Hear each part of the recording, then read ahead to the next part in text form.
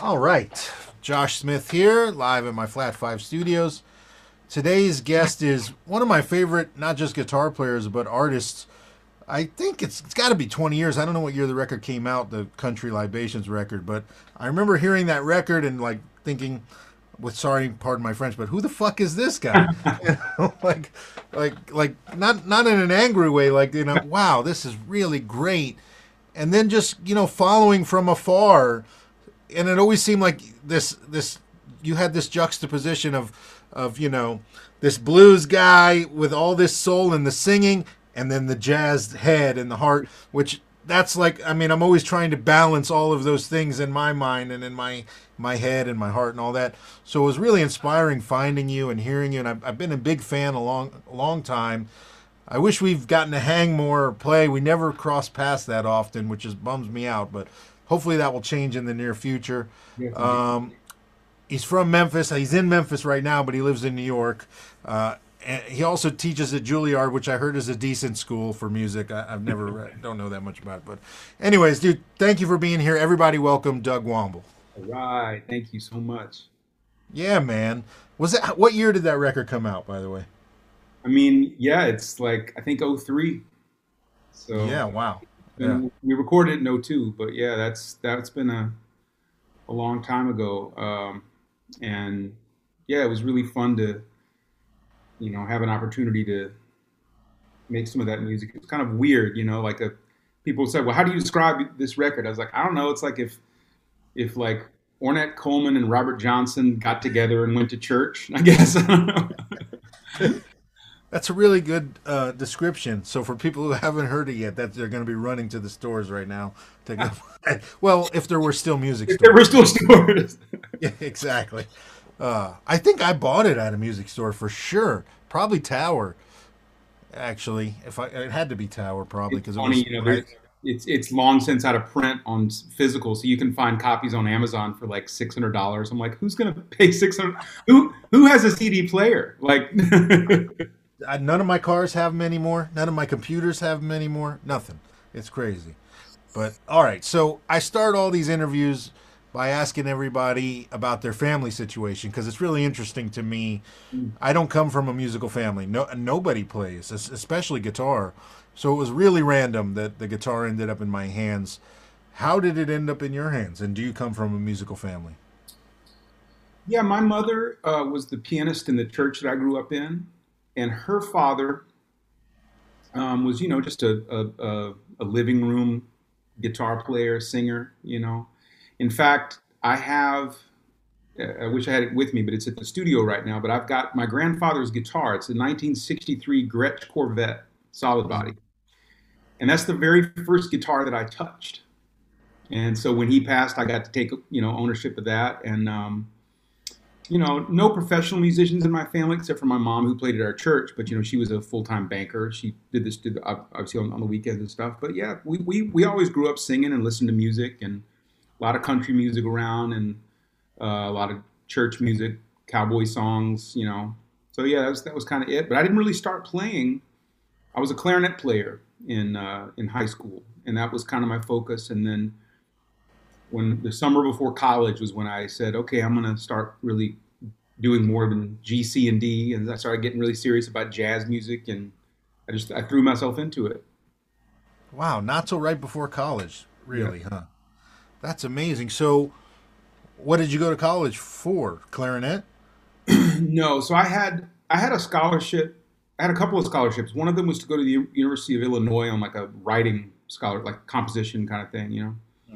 And then back in the day, if you had, I did pretty well on my standardized tests. So if you Yeah. got above a certain score on this thing, you could go anywhere you wanted in the state of Tennessee for free. So I decided to go to what was then called Memphis State. Now it's University of Memphis. I said I'm just going to do this for a couple of years, and man, I got so into it, and they had a great program here. Then I wound up transferring to a school down in Jacksonville, Florida, where I met a bunch of my people I still play with today. All those guys on that record that you mentioned, we all went to school together down there. So So at North Florida then? North Florida, that's right. Yeah. So I mean, obviously I'm not from Jacksonville. I'm from South Florida, but North Florida, for people who don't know, is one of those schools that you wouldn't think is some great music school in the middle of North Florida, but it really is. It has a great scene there. Yeah, it was great. My teacher was Jack Peterson, who started the Berkeley program in the early '60s. He taught like John Abercrombie and Mick Goodrick, and then he was in North Texas for many years, and then finished his teaching career out at UNF. So yeah, it was great. I dug it. Wow. So then the high school years was only clarinet pretty much? Yeah, but I was obsessed with guitar music. I loved guitar music. I mean, growing up in the '80s, I'm Stevie Ray and Clapton and all that kind of stuff. And then, but I got to see some of the great bluesmen. I got to see B.B. King. I got to see Albert King. I got to see Oh, Son Albert Seals King. and Luther Allison, Gate Mouth, and because these guys played Beale Street. Yeah. Yeah. And I couldn't always get into the clubs, but I could stand outside and listen. I was always into it. And then I liked other stuff, man. I liked, like Paul Gilbert and Steve Vai and, you Sure. know, that kind of stuff and Eric Johnson and all that music. I was just into the guitar in general. I thought it was cool. And yeah. Man, well, Memphis, I mean, yeah, like you said, being able to go down to Beale Street and see. So you saw Albert King, huh? I mean, yeah. I mean, I saw Albert many times. In fact, I've still got this telly that I bought in about 80. I probably bought it in 1990, and I've got my high school science teacher was in charge of the stables at Graceland. And Wow. one time she called me up and she said they were doing I don't know if you know the big Pyramid Arena down on the river here in Memphis. I do. Yeah, yeah. It's a Bass Pro Shop, but it used to be a music venue and basketball arena and stuff. When they were doing the groundbreaking for that, they were doing a Blues Brothers reunion. Hmm. They were all hanging out at the Jungle Room in Graceland. So I took my telly out there, and I got Steve Cropper and Duck Dunn and Paul Schaefer. I got them all to carve their name into this Telecaster. And a little bit later, I was back in the day. I used to know Eric Gales when we were kids. I haven't seen him in many, many years, but one time we were down on Beale Street and we got to go on Albert's bus, and so I've got Albert's signature with an exacto knife carved into that Telecaster. Yeah, man. Wow, that's amazing. And yeah, so you were around seeing Gales back then as a kid, you know. You got How old are you? We're pretty I'll, similar in age. I'll be 49 this year. Okay, so you're closer to Eric's age than I'm 41. So, yeah, I mean, you would have been there right during all of that. Yeah, What about his brother? Did you see little Jimmy King a lot? of course, and then Eugene, his older brother, played bass in his power trio. So yeah, we would hang out all the time at the music store. Yeah. And he was Strings and things? it was no it was called the Musitron, the Amro Musitron.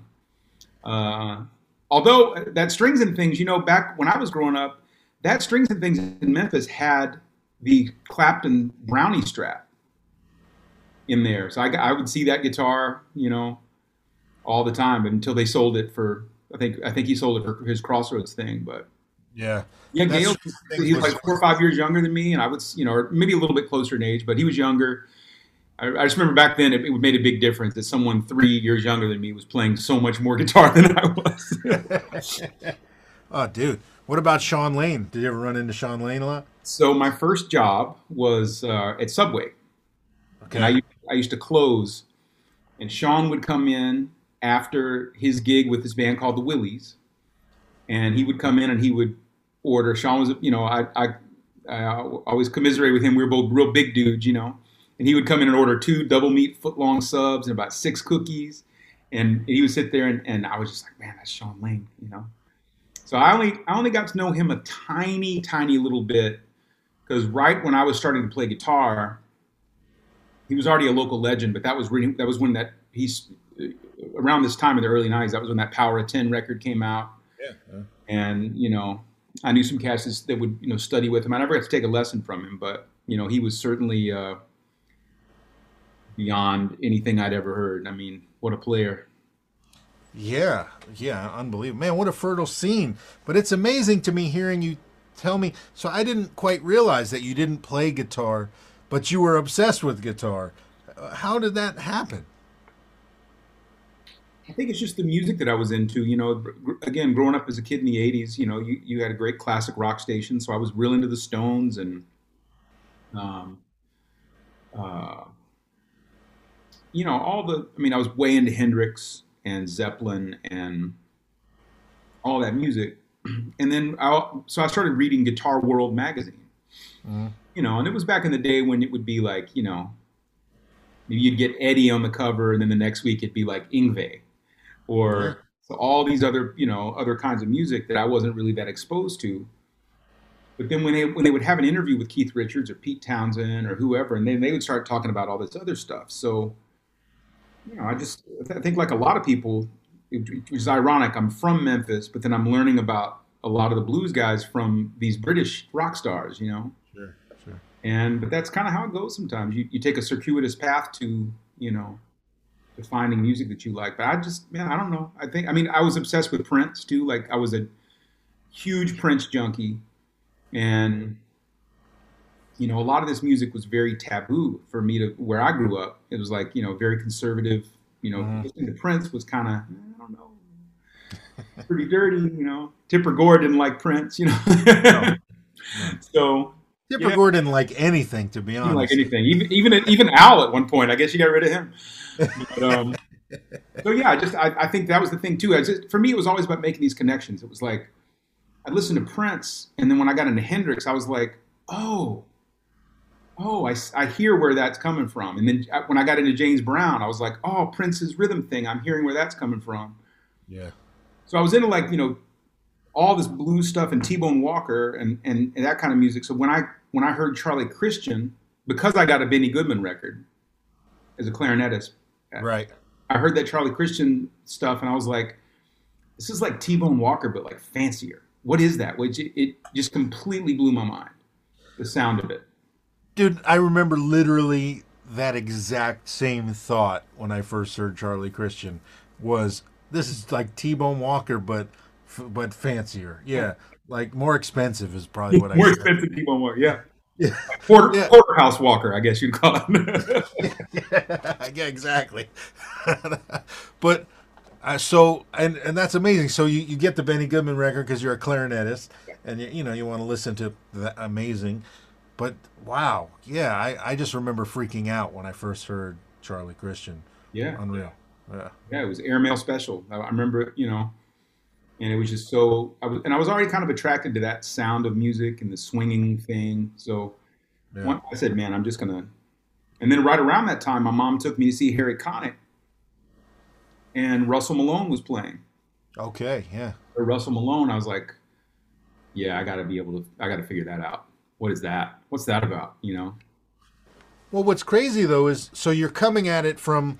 I would assume you can already read music pretty well as a clarinetist then, and so you got a good musical foundation going already. Yep. But like you said, you could only play G and D. You were a starting guitar player. How quickly were you able to kind of transfer some of your clarinet stuff, or was it like you were starting from square one? Because that's something I don't play any other instrument, so I can't relate 100%. Totally square one. And then I think for quite a while, I wasn't really able to read very well on the instrument just because I took piano lessons and obviously I played clarinet, but it's like, on the clarinet, there's maybe a couple of notes that you can play with different fingerings, but for the most part, it's like the Yeah. note is what it is. And guitar always messed me up because of, being able to play this same note in three or four different positions. Mhm. But ironically, one of the things I recommend to people is if they want to learn how to read music on the guitar is get the clarinet book. It's the Close clarinet method because it's the same range.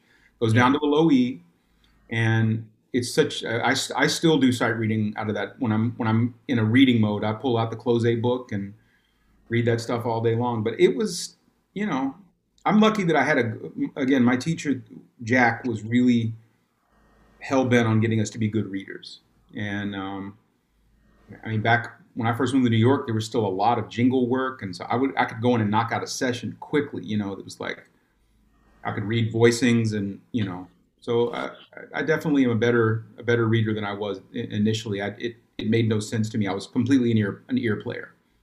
Wow. So, I mean, so your focus not just in what you wanted to play, but probably just in life, rapidly shifts. Then, if it's right at the same time you're getting ready to go to college, anyways, you're 100%. going to go for composition, but next thing you know, you're changing your main instrument, you're changing your focus. I mean, that in turn changes kind of where you think your life is going to go because you're making all those decisions at the same time. Yeah, I mean, and the composition thing was like an English major, not it wasn't even music related. You know what I mean? Okay, all I right, yeah. wasn't even like I kind of wanted to go to Berkeley, but you know, I would have probably quit playing music if I'd started Berkeley as a freshman. I wasn't ready. Okay, And I was also on the young side too. Like I didn't turn 18 until, like a little bit into my freshman year of college. So like I think going from Memphis to Boston, I think it would have eaten me alive. Not to mention the environment of all the play. I mean, what am I going to do? Like I'm going to go show up there with Kurt Rosenwinkel and still want to play guitar? No, man. I would have quit and moved back to Memphis and become a banker. what's funny? I've never actually said this out loud, but so when I was finishing high school, I had already been gigging for years, like literally for since I was 12 years old. And I knew I wasn't going to go to college, but I had gotten scholarship offers to many schools. Uh, But I was scared of what you just said right there because I felt like, man, I'm just this blues guitar player, and people think I'm hot shit, but I'm going to get there and there's going to be all these jazz guys, and that's not me, and I'm going to embarrass myself. Yeah. yeah, it's a bad mentality because I think you realize that like in any college environment, especially or any other environment, any musical environment, it's like it's so great to be around people who you learn so much from people who are not at your level, whether they're below you or above you. It teaches you different things, and then I have students at Juilliard that are like amazingly just gifted in one area of music, but then they really struggle with other things. And there's other students for whom that's the inverse. And I think that you can get these around. We have a young woman now that's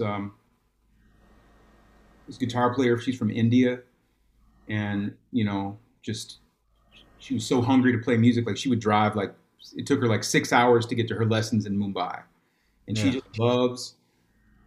she loves the blues. She loves Jimmy, and she loves Albert King and Stevie Ray. And she just this little girl from a remote village in India. And she finds it. She's got this feeling, And when she came to school, her harmony wasn't like up to par, but now it is. Because she's been and all these other people are like learning how to play slow, listening to her because it's hard sometimes for young people to play slow. So Yeah. I love that. Yeah. Man, it's funny like thinking back to the years of the beginning and the just the amount of enthusiasm and hours you put in, and then hearing something like that, like someone driving 6 hours for a lesson because they just need it that much and they love it that much. It's like, oh man, I forget Inspired. how. Yeah, yeah, I'm so inspired by them. Oof, yeah, they make me so practice inspiring. more. Yeah. So, okay, so you're in college, you're playing. What's your first guitar gig situation then? It's funny you mention that because just the other day I went to a brunch gig and sat in with this lovely woman named Joyce Cobb. Joyce was a soul singer, and she's from Oklahoma. She was kind of on the scene she was on Stax in the '70s, and Okay. just yes, indeed. Joyce is just an amazing uh, musician. She sings all styles of music, and she's like 78 years old, still playing her brunch gigs and killing it. So she gave me my first job. I used to accompany her vocal students at the University of Memphis, and she gave me a gig in 1990 um, down on Union Avenue, this place called Sleep Out Louie's. It was a trio gig with me and her and a bass player and a keyboard player, quartet gig. And she would just call tunes, and if I didn't know them, she's like, "Well, you got a chorus. You should know it by the end of the first chorus." And so that's kind of what she kind of taught me that I had ears I didn't know I had. We'd Yeah. be playing, Duke Ellington tunes or Bob Marley tunes. We played everything. Mm. And I was able to pick them up pretty quickly. And I don't have perfect pitch, but I've got a good relative sense of, Yeah. harmony and stuff. So that was it. That was the first gig, $50, Sleep Out Louie's, 1990, and she's still going strong. That was my first gig. Wow. And I mean, so what I didn't ask you this, but what did your parents think like when you started diving headfirst more into this guitar thing as opposed to what you were actually going to college for? Yeah. Well, I mean, that's the thing is that I did this because I had this scholarship to go to a state school here. I did focus on music my first couple of years because my plan was is like I'm just gonna study music. If I'm getting nowhere after 2 years, I'll change my major and go into something business related. Okay. So they were, you know, it was just me and my mom. I'm an only child, single mom kind of thing. Okay. My dad was not really. He didn't get the music thing at all. He wanted me to be a football player. He's a football coach. Okay. My family were very supportive of me playing music, but I think that given the sort of again just the conservative Southern Baptist culture that I was raised up in, I think they were very concerned about you're going to be playing in places with alcohol and loose women, and I was like, yes, I've heard of these things. But then Wow. once they saw that I was doing okay with it, and they saw pretty quickly that I was like, I've always had a good hustle, so I know how to hustle to get work, and they were like, okay, he can actually do this, and I kept doing it, and then eventually they were just like, it was just foreign to them. If you've never seen the life of a freelancer, if you don't know about it, it Yeah. seems really crazy. Like, why would you do that? Yeah, I mean, my parents, while they were incredibly supportive, I'm sure they were. I'm sure. I know they were very worried that I would never be able to own a house, pay my bills, have a family, any of those things. And my grandparents were furious with me. That I was not going to go to college, not going to set myself up. But you're right. They just don't have any frame of reference for anything like that. And but they did see the determination in my eyes and in my heart, and so they just kind of let me go. Yeah. Well, I mean, do you? I don't know. I mean, there's sometimes like, do I have a choice in this? This is what I do. It's just what No. I do. Like I could, for me to do anything else would be such a huge shift in thinking and action. I just. Well, dude, we all. I mean, Jesus, the life of a professional musician is a roller Oh, coaster with lots of peaks and valleys. So we've all had those times when it's like, do I get a real job right now? Like things kind of suck, and even my wife has been so supportive of, don't go get that job because I won't want to be around you if yeah. you go do that job. Because I'll probably be a dick. Yeah, you don't want that. Yeah, You want that. exactly. So yeah, it is. It's a weird thing, but you're right. We don't have a choice. So, man, when do you start entertaining the idea of not just being a guitar player, but like being an artist, like having your own voice? When do you start writing? When does that stuff happen? Almost from the beginning. Yeah. Um, Okay. I think it was just the people that I really looked up to at that time were. I mean, I think it was like in 1990, Branford, his trio came through. It was supposed to be a quartet. Kenny Kirkland got detained in Chile or something on a Sting tour, so it was just a trio gig. Mm, And I'd already seen that Sting movie, Bring on the Night, and I oh just yes. thought Branford was the coolest, just Yeah. so cool, right? Yeah. And also from a band leader perspective, I was like, I want to, it was kind of superficial. Like it's like I want to play that kind of music and wear that kind of suit and and have that kind of vibe. Like it seemed so cool.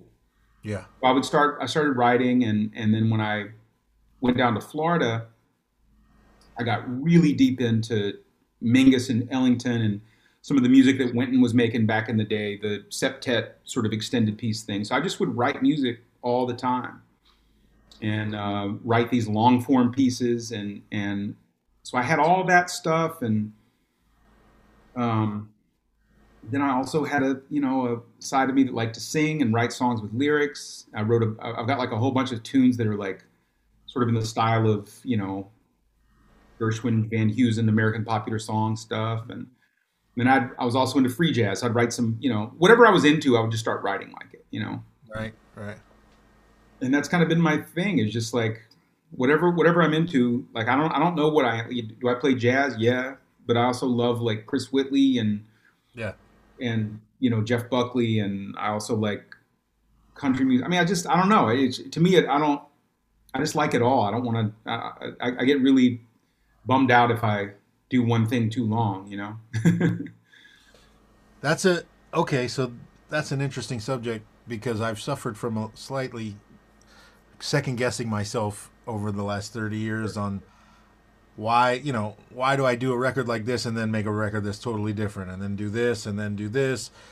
And it's not by plan. It's because, like you said, you just do what you want to do. You write what you want to write. You get inspired by what you get inspired by. Do you think it's? I mean, it's definitely made you the musician you are and made you better in all regards across the board. But has it hindered you in any way in the pursuit of whatever spreading the gospel of Doug Womble? By not having a more defined thing or something. Yeah, for sure.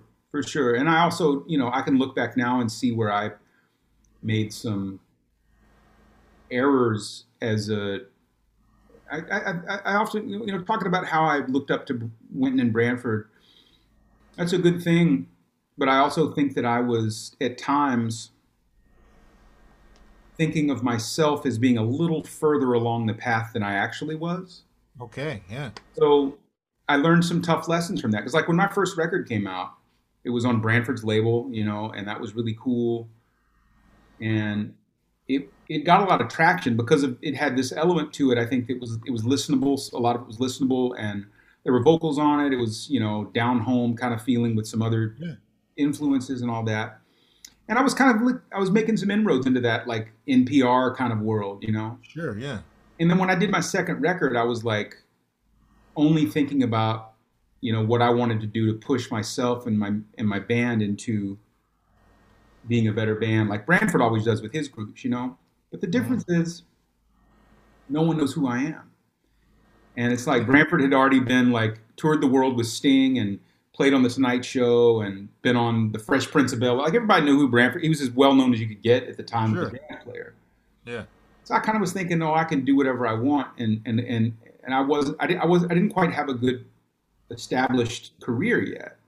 Yeah. And then this sort of all happens like when my kid was born in '05, and I really took some time off to just throw myself into being. I didn't want to be on the road all the time. I wanted to bond, do the fatherhood thing, and no regrets there. But when I decided to sort of get back to the playing thing, that coincided with the crash of 2008, then I found myself kind of without a label. I started over. I got a record deal to do like a singer-songwriter record.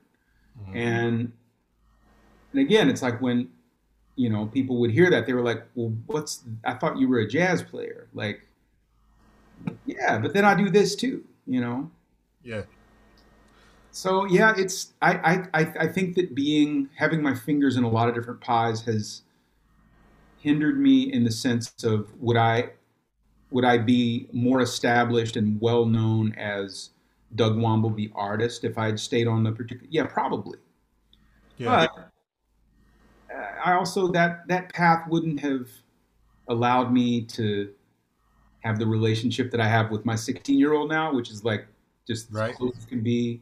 It would, I was, able to when I got divorced and I met Morgan, and now like my musical and professional life and personal life are all intertwined with helping her, and I'm getting to do things with her that we're doing this big symphony tour next year, so I'm going to get to like write all these orchestral charts and Right. play guitar in front of an orchestra, which I've always wanted to do. So I Yeah. don't know. I think the short answer is yes. I could have done things differently, but I sure do like where I'm at, man. So it's like, Well, yeah. I mean, you end up where you're supposed to end up, but it's like looking back. It's funny when I started playing with Raphael Sadiq. So I had moved to L.A. 2002, and I'd done nothing but play blues and release records, right? yeah, And then I made an instrumental guitar record, and I started to get more well known as a guitar player as opposed to a blues guy.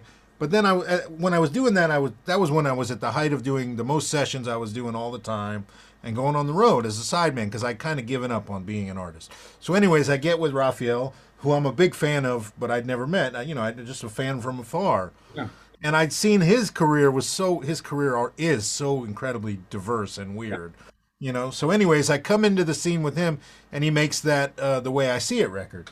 So we're playing straight up Motown and Stax, which is super fun and great. And he has the most success he's had in a long time with that record, but then refuses to make another record like it for the next record, which is what everybody wanted him to do. Not that he refuses, it's just he made the record he wants to make. And it was a big eye opener of, wait a minute, this guy's way more successful than me and has all these Grammys and has done all these things.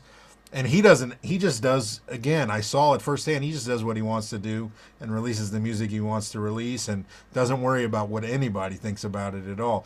So it was eye opening in that, you know what, it's like everybody's the same. You just got to do what's right for you. Yeah, and I mean, of course, I wish I had learned some lessons earlier in life. We all do, but it's okay.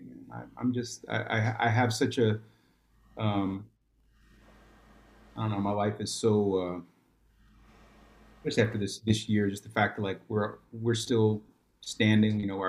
We have Yeah. families that support us, but it was a tough year for people who do what we do, and I'm still here. You're still here, man. It feels good. I feel like there's a lot of good things on the horizon, and we got Yeah. a little ways to go to get out of this darkness that we're in with this pandemic and all that. But I definitely feel an optimism that I haven't felt in a long time, which I'm excited to, you know.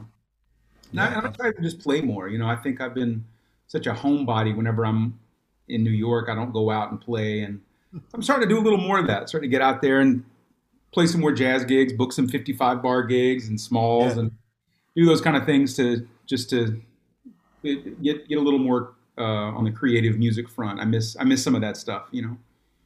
What year did you move to New York, by the way? I moved there in '97. So I lived in Chicago I went to grad school at Northwestern, and I was there for 2 years, and then I moved to New York right after that. Right. And were you moving for something specific, or was it just, nope, I'm going to move to New York? No, I've always been very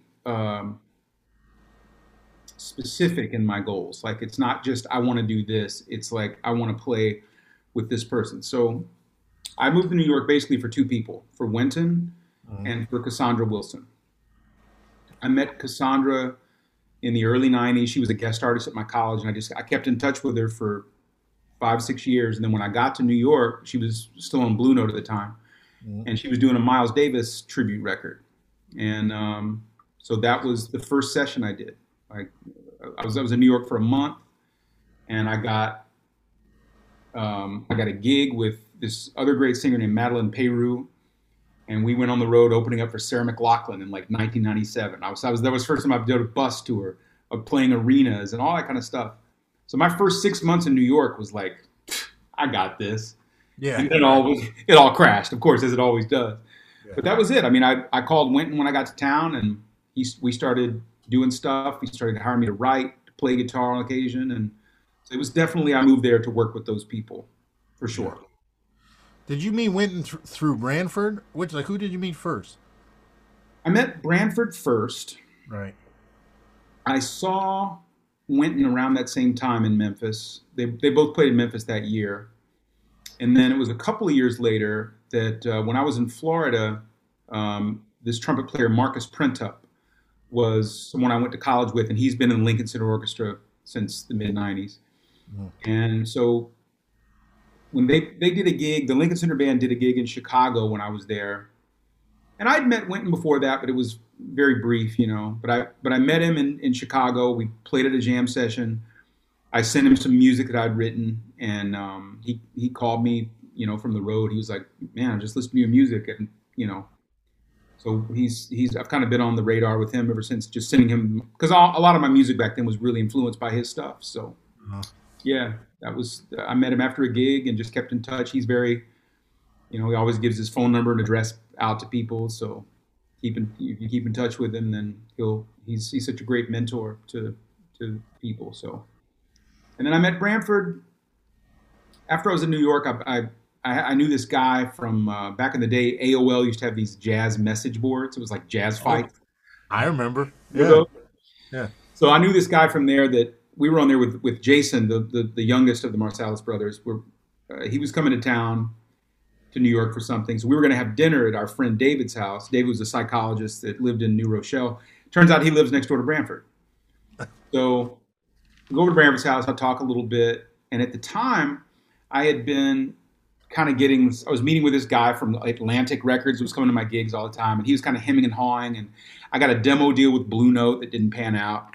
So I was talking to Branford about all this stuff, and he was like, "Well, man, why don't you send me your shit? I'm starting a label. I've heard of you, but I've never heard of your music. So if it's terrible, then I'll just tell you that you need to practice more." And so I sent him like 5 CDs, but he was the one that got it. Like, I'm dating myself. I burned 5 CDs for him, but I gave him like some octet instrumental music. I gave him some sort of country libations-ish kind of music. I gave him some jazz trio stuff that sounded like a Ahmad Jamal. And he was like, "Wow, so what do you want to do?" And I was like, "All of it." He's like, "Cool." And then he said, "This one I really dig. This one of this live gig where you're playing like with a fiddle player and you're playing like Johnny Cash meets Ornette Coleman. Like let's do that." I was like, "Great, let's do it." So that's kind of how that happened. Man, yeah, dude, you have a crazy just musical path. Like it's a very interesting path, and it's led you to this unique thing that, I mean, definitely when I hear you play, I know instantly it's you. Like nobody sounds like you, and I think it's so cool, and obviously that's the goal always, but I it's think like, the thing man, is like I think we've all just been told like to go make a soup. And we've yeah, all got the basic same ingredients, but I could give you the same 10 ingredients that I have, and your soup is going to taste different. Even though we're going to be coming from the same recipe, yeah. the way you season it is going to be different. And that's the beauty of it, is we find, especially as we get a little older, when we move out of our emulation phase, yeah, this is what I sound like, for better or for worse. And I'm always trying to get better at that, but I can't run from who I am. Yeah, certainly. But I mean, you're right. You make like little choices. At least I did along the way. There were all these little moments that now ring so clear, and I remember them vividly, of like left turns that were really intentional. Yeah. Like, oh, I've never done this before. This sounds more like me. I go further. This and then go further. And it was like I don't know that I knew it as clear at the moment, but I know it now, looking back. All those little moments. Yeah. Mm. Yeah. Crazy, man. Let's jump into these 10 questions. Do it. Fire All right. away. Number 1. When you started learning and playing guitar, at least, what was the first riff or lick or something that you got under your fingers that you were so amazed that you figured it out? It, like, set the hook, lit the spark, whatever. You know that feeling. I can't believe I got this. Um, I can think of two things. One of them was like, I realized that as I started to play the instrument, I had all this information in my ears that once I figured out the decoding ring of my fingers, that I could just play things that I'd never played before, but it was already in my brain. So there were two things that I figured out. One was um, I think it's "Can't Buy Me Love." Is that the one? Don don don don don ding. I Yeah. was Yeah. just like, oh, that's that. I can play that. And the other one was "Badoo Badoo Beba Bebop." Well, you need. Yeah. Because I was really into this Kenny Burrell record where he played "Well You Needn't." I was learning that solo, and so I learned "Well You Needn't," and I was like, "Oh, I see how that works." And it was like, I might be able to do this. Like something about it made sense, even though I was looking at the time. I didn't see the fretboard as the interlocking shapes of voicings and notes and everything. I was just looking down and said, "Oh, that sound looks like that. I could do this." Hmm. Crazy. Yeah. Those are two very disparate things too. Well, there you go. That's me in a nutshell, right? Yeah. Well, you need it, and can't buy me love. Uh, Featured on my new album, "Can't Buy Me Monk," the music of Lennon, McCartney, and Thelonious. That'd be hey man, you just found the next theme. There you go. Okay, so along the same lines, number 2 is: do you remember the first solo that you ever had to learn note for note? One that just moved you so much. Yeah, it was uh,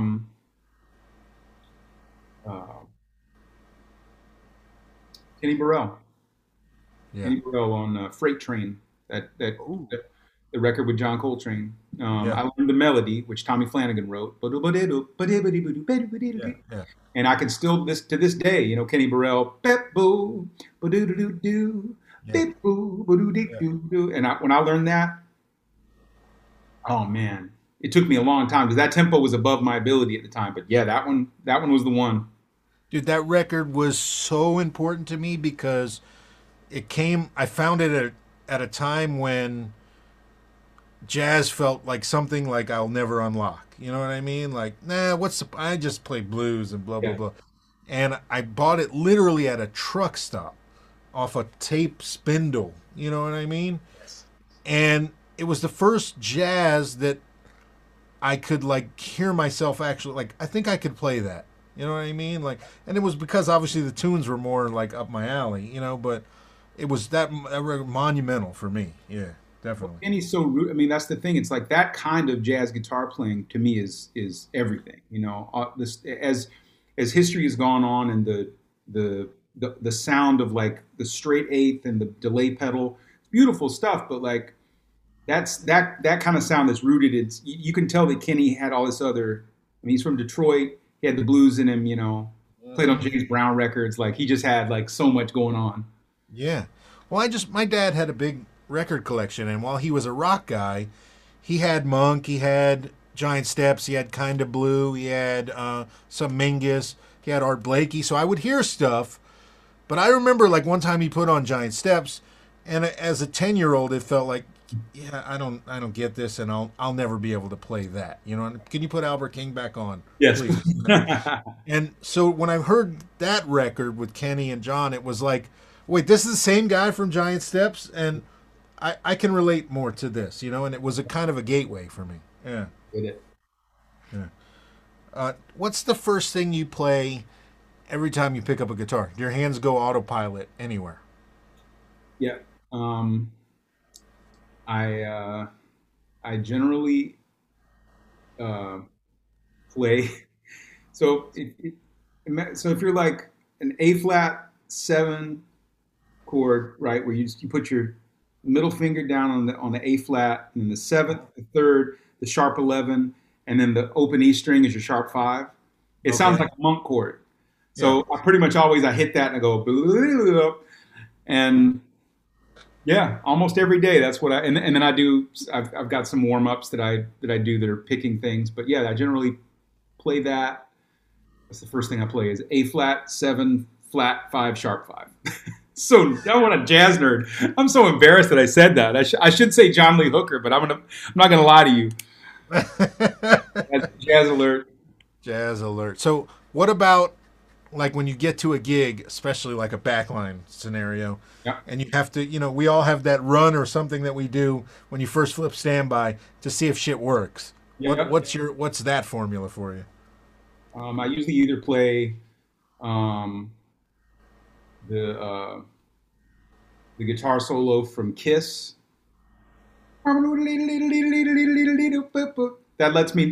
That gets me to test the where the amp breaks up. Uh-huh. I want it to be really clean. I want the clean sound to be unimpeachable. So I either play that or I'll play like a Born Under a Bad Sign lick, like ba ba doo da doo bow ba do boom. I'll play that. Nice. Oh man. Again, it's all coming into focus for me now. Why your music sounds the way it does and why you do it. All right, number 4. This one I'm curious. What key, style, song, groove is the most frequent visitor to your mind when you're unoccupied, when you're like just cooking or walking down the street? For me, it's a shuffle. It's always a shuffle that comes in. Normally, it's in B flat, and I'm just hearing something swinging.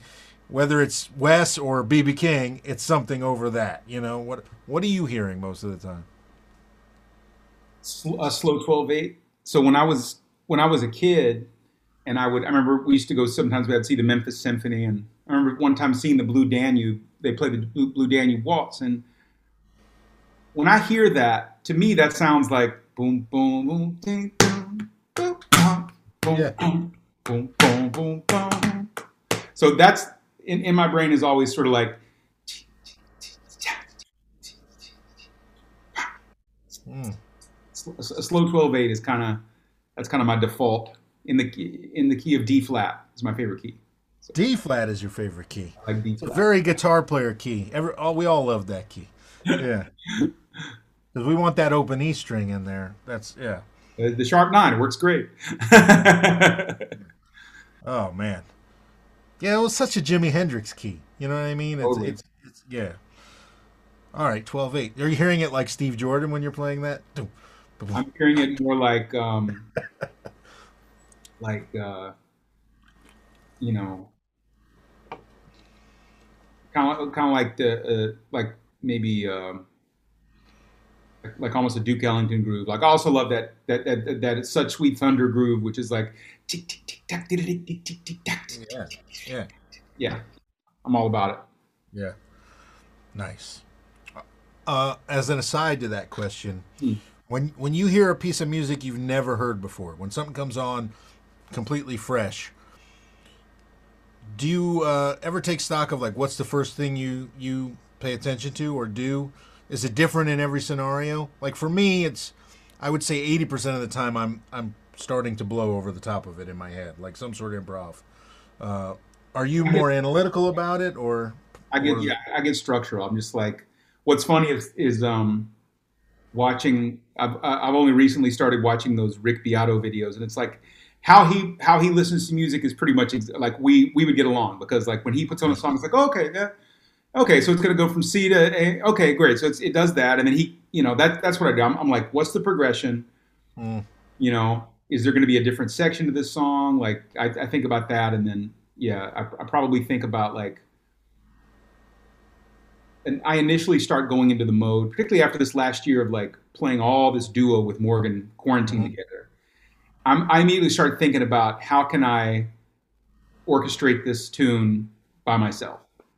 What mm. are the voicings going to be? How can I get the bass line and the I like to do that. I like to find out whatever I can pick and choose. And I think that's from, you know, Tuck Andrus was a huge influence on me early on, Okay. Yeah. as he was to Charlie Hunter. It's like Oh yeah. he was the guy that sort of said, okay, all this stuff is possible that you didn't know was possible, Mm. you know?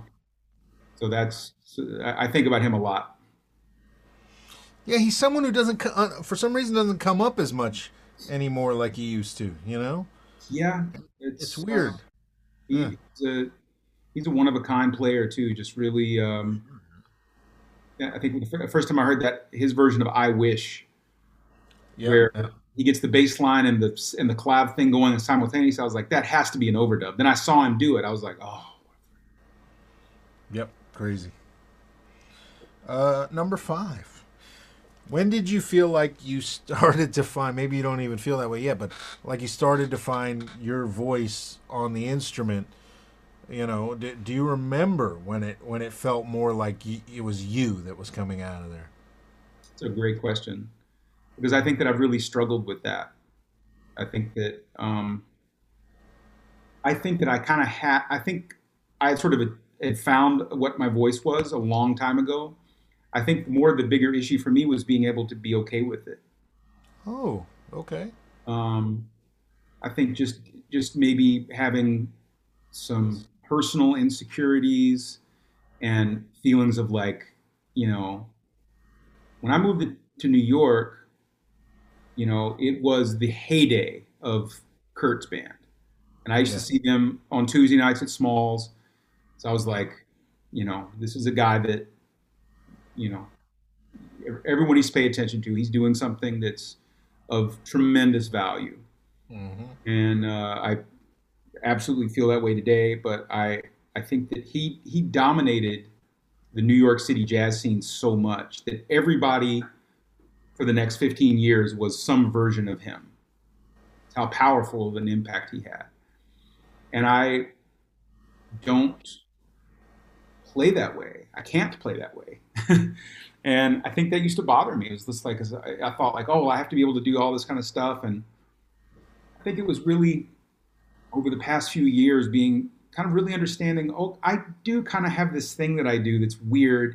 And it's also like, it's not for everybody. Like, it's not, it's not the sound of the day. It's not what a lot of people maybe want to hear in their sideman projects, but that is what I do. And I'm kind of, I'm kind of comfortable with that in a way that I definitely wasn't when I was in my 30s, you know? Mhm.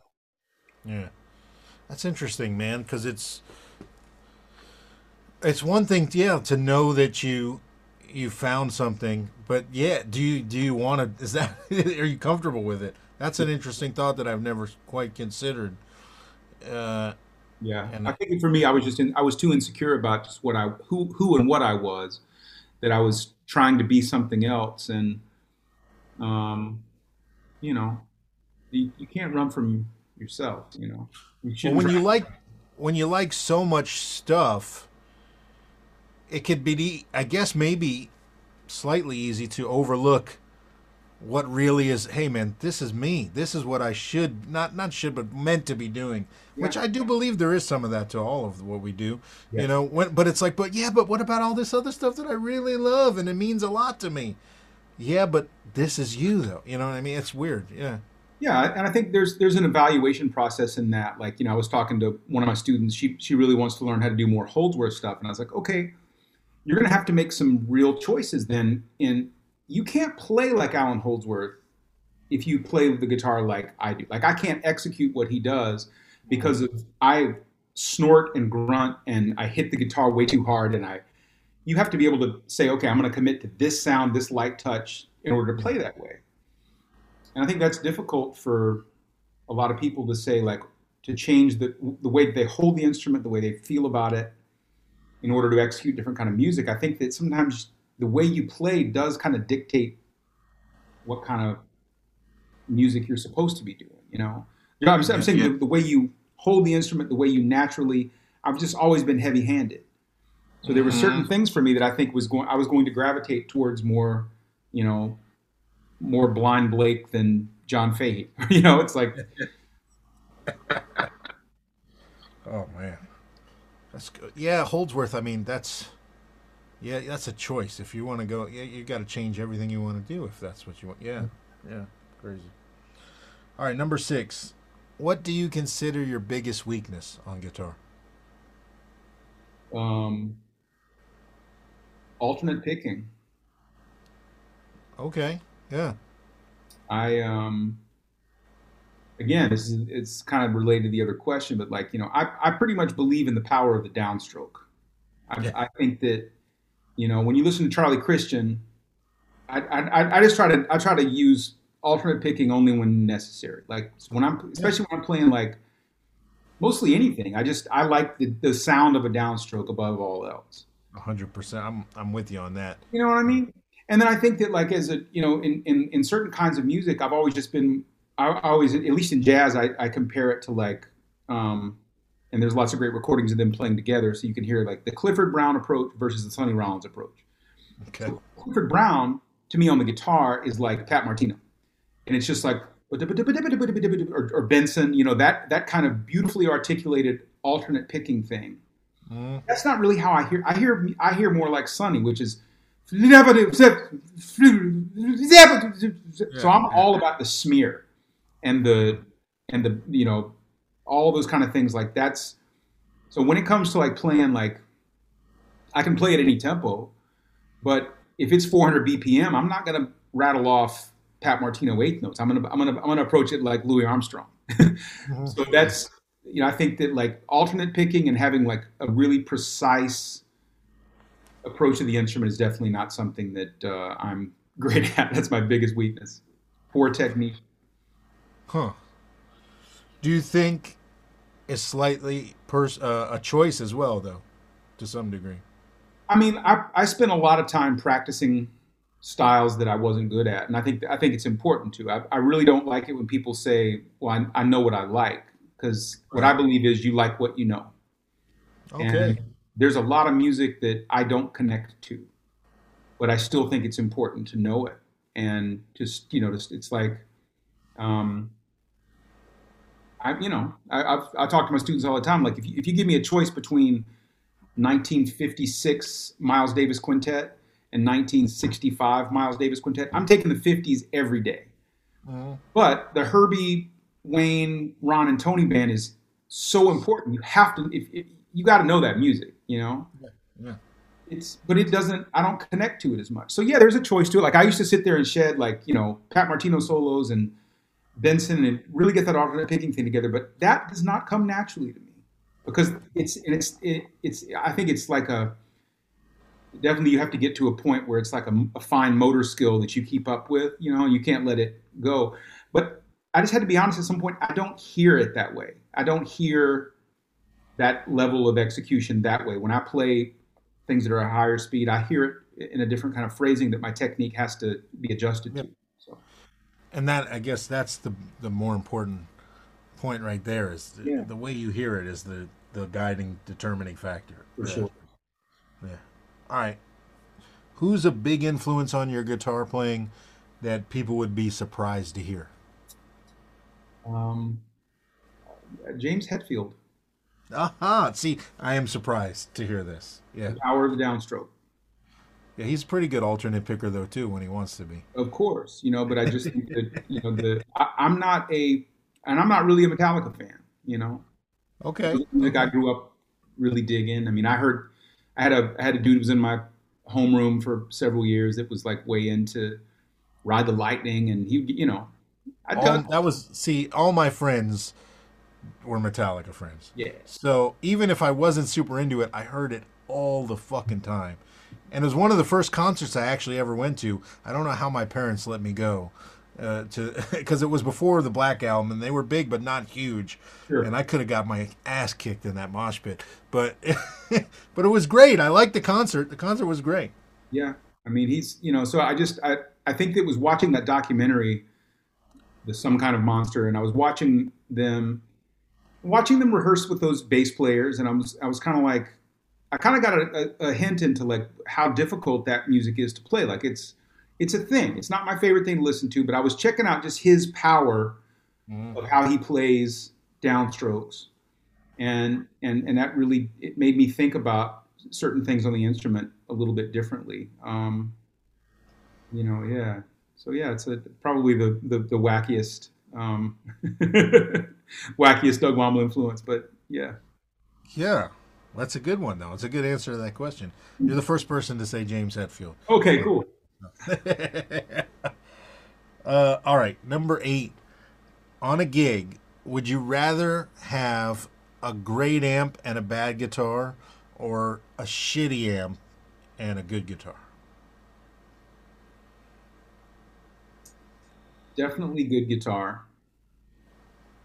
Definitely good guitar because I am the least gear person that like I don't spend any time really. I think again because most of my life has just been like playing an acoustic instrument, like trying to get a sound out of a archtop guitar. Now my resonator that I play all the time. Mhm. I care more about that than anything else. I've got I drove down to Memphis. So I brought a bunch of guitars and I brought my amplifier that I really like. I had this guy Vintage Sound. He makes these nice custom Fender kind of amps. But dude, honestly, like you give me a Backline Deluxe or Backline, like it doesn't throw me off at all. Like a crappy amp, I'll be fine. I'm not I definitely can't tell the difference between Eveready and Duracells in my Tube Screamer. I'm not that guy. Ah, Looking at you, Mr. Johnson. yeah, yeah. You know what though? He's not crazy. No, he's not. But I don't. But I'm just saying I don't have those ears. Same with Yeah. like when people ask me, "Oh, what do you like these jumbo frets?" I was like, "Oh, are they? I don't. Yeah, sure. And I have different That's neck shapes, radius, all that. I don't know about that stuff. I just play. for someone as nerdy as I am. That's very refreshing for me to hear because I can't help myself but know all that stuff. I want to know and be able to explain it so that I can get it closer to what I really like. You know what I mean? And figure out what do I enjoy. You know? So it's refreshing to hear the opposite side of Yeah, it. totally. I don't know anything. My friend, it's funny. Uh, I know my friend's met you a few times. His name is Ted Witcher. He used to live right around the corner from Sadiq's studio, Okay, yeah. but he's a film director and amateur guitar player. And Ted is always like calling me up. He's like, "Yeah, you got to get this pedal," and it's like cool. So I get this stuff, and he's got a couple of like Cornish fuzzes and Yeah. everything. Those are better. I can hear that, but for the rest of it, you give me a tube screamer and a Klon. I can't tell the difference, man. It's all just fuzz. It's all just dirt. I don't know. Well, but it's nice though because then it doesn't get in the way of your ability to make music, which can be a problem for Yeah, guys who yeah. get obsessed with gear. Yeah. Yeah. All right, number 9. What keeps you motivated to continue to grow as a guitar player and as a musician, I guess, just in general? Like what pushes you to learn new stuff constantly instead of, being comfortable with where you're at as a musician, I guess. I don't make any distinction between that and just life because one of the things that my wife and I always say is you can't take a day off from your relationship because if you take a day off, it can easily become a week, which can easily become a month, and then you find yourself married to someone that you're disconnected to, and so no matter what we're doing, if we're traveling together or apart, we're every day we water the garden of our marriage. And I feel that way about music too. It's like I just want my whole goal in life is to look at yesterday and say, how could I have improved upon that? You know, I mean, it's been a challenge to how I've dealt with being down in the South during this. It's very Hmm. and it's very contentious, and some people will, make snide comments if you got a mask on, everything. But I'm always thinking about, okay, how can I deal with that in the best possible way? How can I be a good human to someone who's maybe not being a good human to me? Yeah. I'm not a Buddhist, but I try to act like them because they seem to have a lot dialed in. So that's kind of, and with music too, it's just like I try not to be judgmental about things. Like if I hear something that I want to investigate, I don't really care where it comes from. I, I heard a track the other day on the radio by um, uh, Camila Cabello. Yeah. Not familiar with her music. I've seen pictures, and I was like, oh, this is kind of a hip little tune. And Mm. I dug that. And then if I hear whatever it may be, I'm always just trying to figure out, something that I couldn't do yesterday. Can I do this today? And Yeah. really understanding the impatience of youth, I think, is difficult. Once you get a little older, you realize that making this much gain in a day seemed like nothing when you were 25. But if you can do a little bit better by the end of a month, you've come this far. And I I like to do that in music. Just try something new, learn something new, check out a tune, learn a tune that I don't like. you know, See what I learned from it. Well, learn a tune that you don't like. That's something also that I like to do. Not just learn a tune I don't like, but specifically listen for something. Not to make myself like an aspect of it, but just find something that I like or respect about something Yeah. that initially turns me off. Yeah. That's the thing, and I think again, taking that lesson to humans and just being like, there's a lot of people that I don't really like the way they are, but I want to try to find where's the common ground that I can share with this person who Mm, clearly looks at the world differently than me, and because we still have to live on it together, and I'm not going to compromise my views on race or anything like this. It's not about compromising your beliefs, but I'm just saying if we're going to be that different, it's like when you get on the bandstand with someone and they're not a generous musician. How yeah. can I make that? How can I make that okay? What can I do to make the situation cool? Yeah. And I fail a lot at that, but I'm always trying. It's a healthy outlook, man. They're well adjusted. Well, I'm trying. A lot of therapy. A lot of therapy. All right, number 10. Yeah. Where do you want to be then in 5 years? Are you a guy who makes specific goals for yourself? Yeah. Or, are you more fly by the seat of your pants, go where inspiration leads? I mean, definitely a healthy balance of both, but I definitely feel that, in over the next few years, I've really got um, some creative projects that I'm gonna be working towards. There's a friend of mine that's working with a dance program in New York. I've always wanted to compose music for a choreography piece of modern dance. I'm gonna. I've got this incredible relationship with my wife where we make music together, and I get to execute a lot of things through her career that are great, and very fulfilling. I've got to come up with like a 60-minute extended piece for the Lincoln Center Jazz Orchestra. Um, and I get to pick whatever. I don't know what I'm going to do yet. So I've been thinking about that. And I was supposed to make a record last April, but COVID postponed. It was sort of like,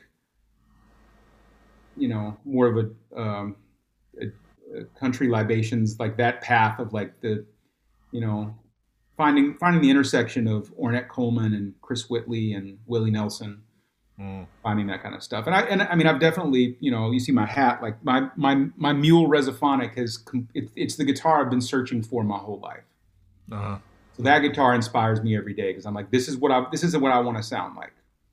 And I finally found someone to make the instrument that, that does it, Well, it's cool because from an outside, I have one obviously, but I don't use it the way you do. So from an outsider's perspective, watching you with that guitar, it seems like it's made it easier for you to drop yourself into all those situations and even more retain. Oh, it's just you on top of all those situations. Yeah. I can make that thing sound like Son House or Kenny Burrell. Yeah.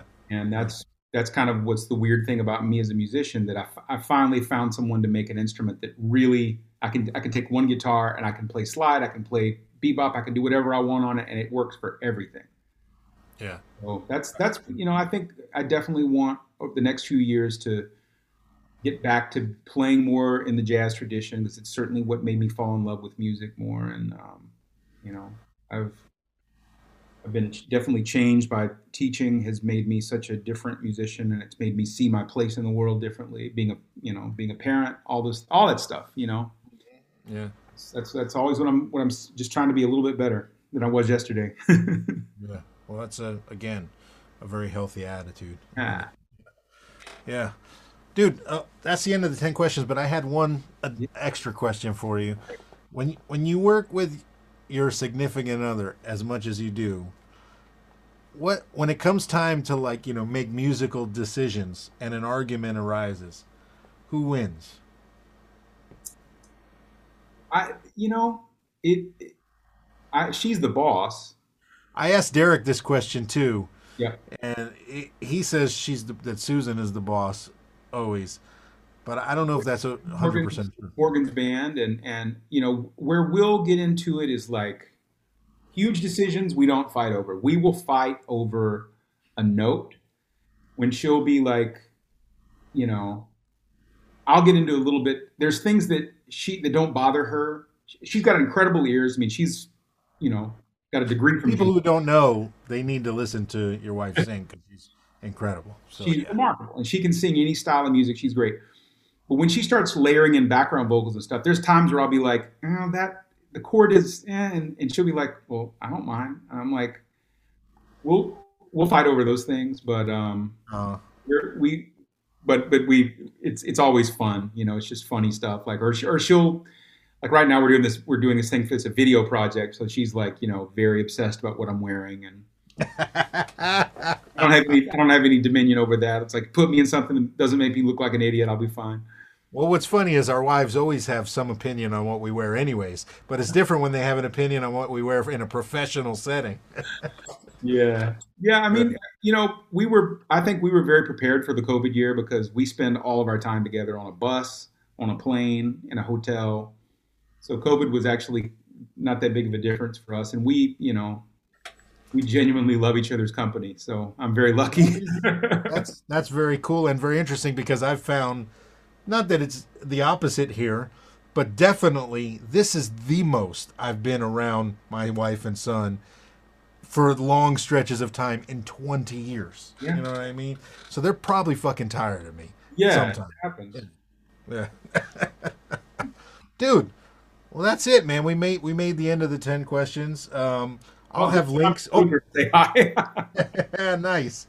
Well, dude, I'll have links to everything Doug Womble down in the description of this video. Thank you, man. And if you're not a ruler, you should become one, or at least subscribe to the YouTube channel by hitting this button here, probably.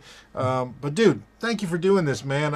I'm just a big fan of what you do. I'm glad we got to have this chat, and I hope we get to hang and play some in the future, man. Dude, I'm gonna try to come out west sometime before the summer's up. So we'll have to make a hang. Well, please let me know if you get out here. You got to come by the studio and just hang out. Let's do something. Sure, man. Absolutely. Thank you Well, so much dude, for having me. thank you for doing this, and have fun in Memphis. All right, brother. Take care of yourself. All right, Doug. Talk to you later.